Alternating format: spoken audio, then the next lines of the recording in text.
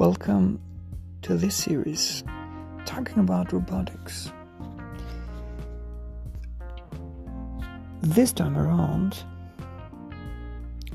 I'd like to talk about sensors and how they are implemented usually to robotics machines that could either be industrial robotics, mobile, up to humanoid robots, meaning human-like ones.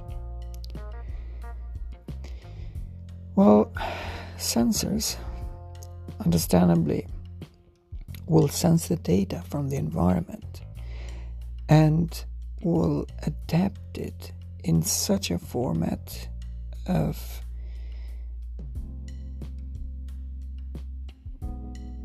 ones and zeros for the computer so that it's interpretable, able to get processed and then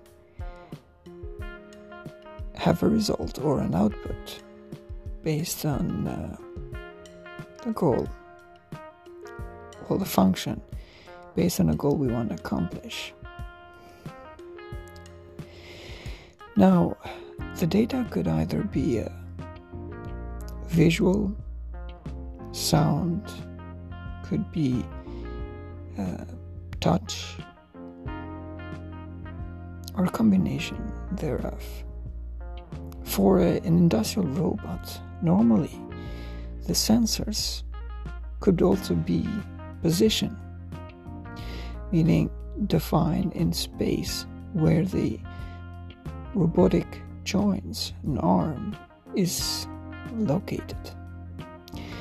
That is to know what would be the next move it should do from the original position, in addition to the fact knowing and mapping its environment, after all. And those input sensors could be, in that case of an industrial robot, encoders. And in some cases, we could use indirect approaches to use the same device for two functions. Imagine using a motor as an actuator, but at the same time as an input device. That is done by sensing the change in power input that goes to the actuator in order to move it to a position defined from the user. And that is done by measuring the current, the amount of current that goes to a servo motor, and then that is translated to another digital signal, interpreted either perhaps as a high or low, that tells to the robot's controller if that signal it's maybe a signal for moving the motor forward, signal that's telling the robot to move backward, or even for how long. That would depend on the rules that we set in the way we read the signals and how many signals we get from that servo motor. So yeah, this sounds as a wise approach, and it's oftentimes used quite a lot, which understandably minimizes the need for sensors. And it's best because, well, we have two in one. So one device serving as input and output at the same time via the help of a computational device. or algorithm solves. The challenge with this type of method could be the noise. Here, in this case, the noises might be way higher, because the motor, when it moves, it does not produce a steady signal, but instead could produce also fluctuating signal, a ramp that takes some time to stabilize.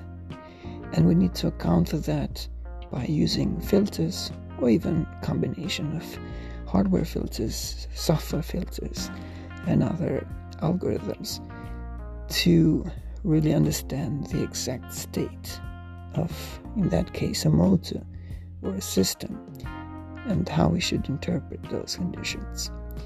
But nevertheless, it is doable and applicable. Let's back up to another case of an optical sensor, a camera. These are now used in mobile robotics, and even more so in humanoid robots. It's still an input sensor, because in the end, the visual data, it's converted into channels, so-called RGB, and that one, it's pixelized, meaning divided in 3 base cells, red, green, blue. Well, that we call pixels, that have a given value in the grayscale from 0 to 155. And the combination of the 3 of red, green, and blue, based on the grayscale gradient, would give us a certain color. Therefore, understandably, from colors, we get to tune 3 different pixels with 3 different grayscale values in order to represent a certain color. And these 3 different channels imaginably will have to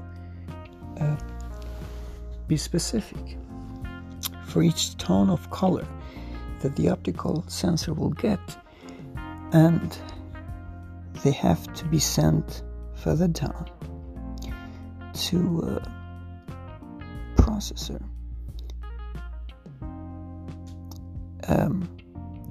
where, based on a function or algorithm specifically, they will be calculated to either detect an object or maybe to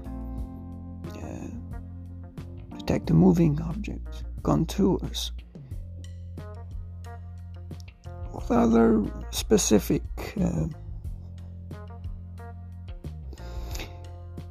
say tasks that we might have specified.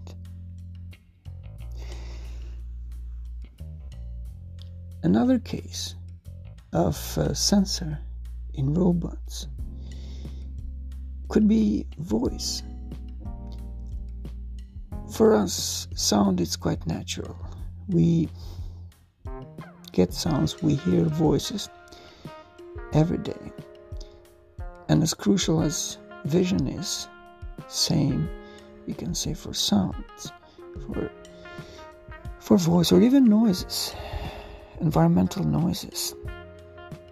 We get to distinguish those noises that are important, those that are unimportant, and those that are confusing. And same will have to be interpreted for a robot, at least close to a human level performance. Why?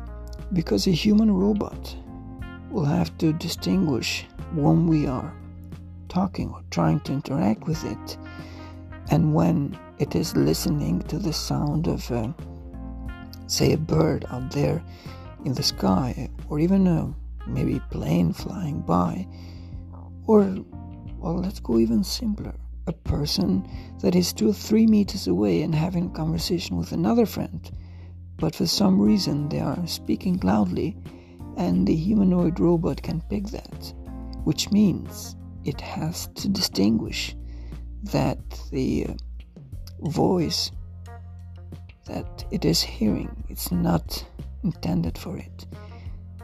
Thus, the system, the humanoid robot, will have to have the capability of understanding when a conversation or a channel is established for it and the other human or user, and when it is not. Which means, well, vision also has to get paired with the with sound.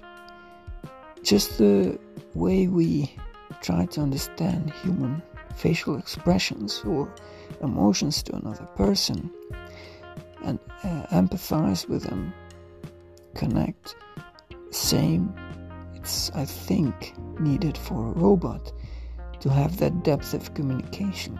Otherwise, it would be simply like a device picking up a voice and responding just to fulfill the task of reacting to what the question or the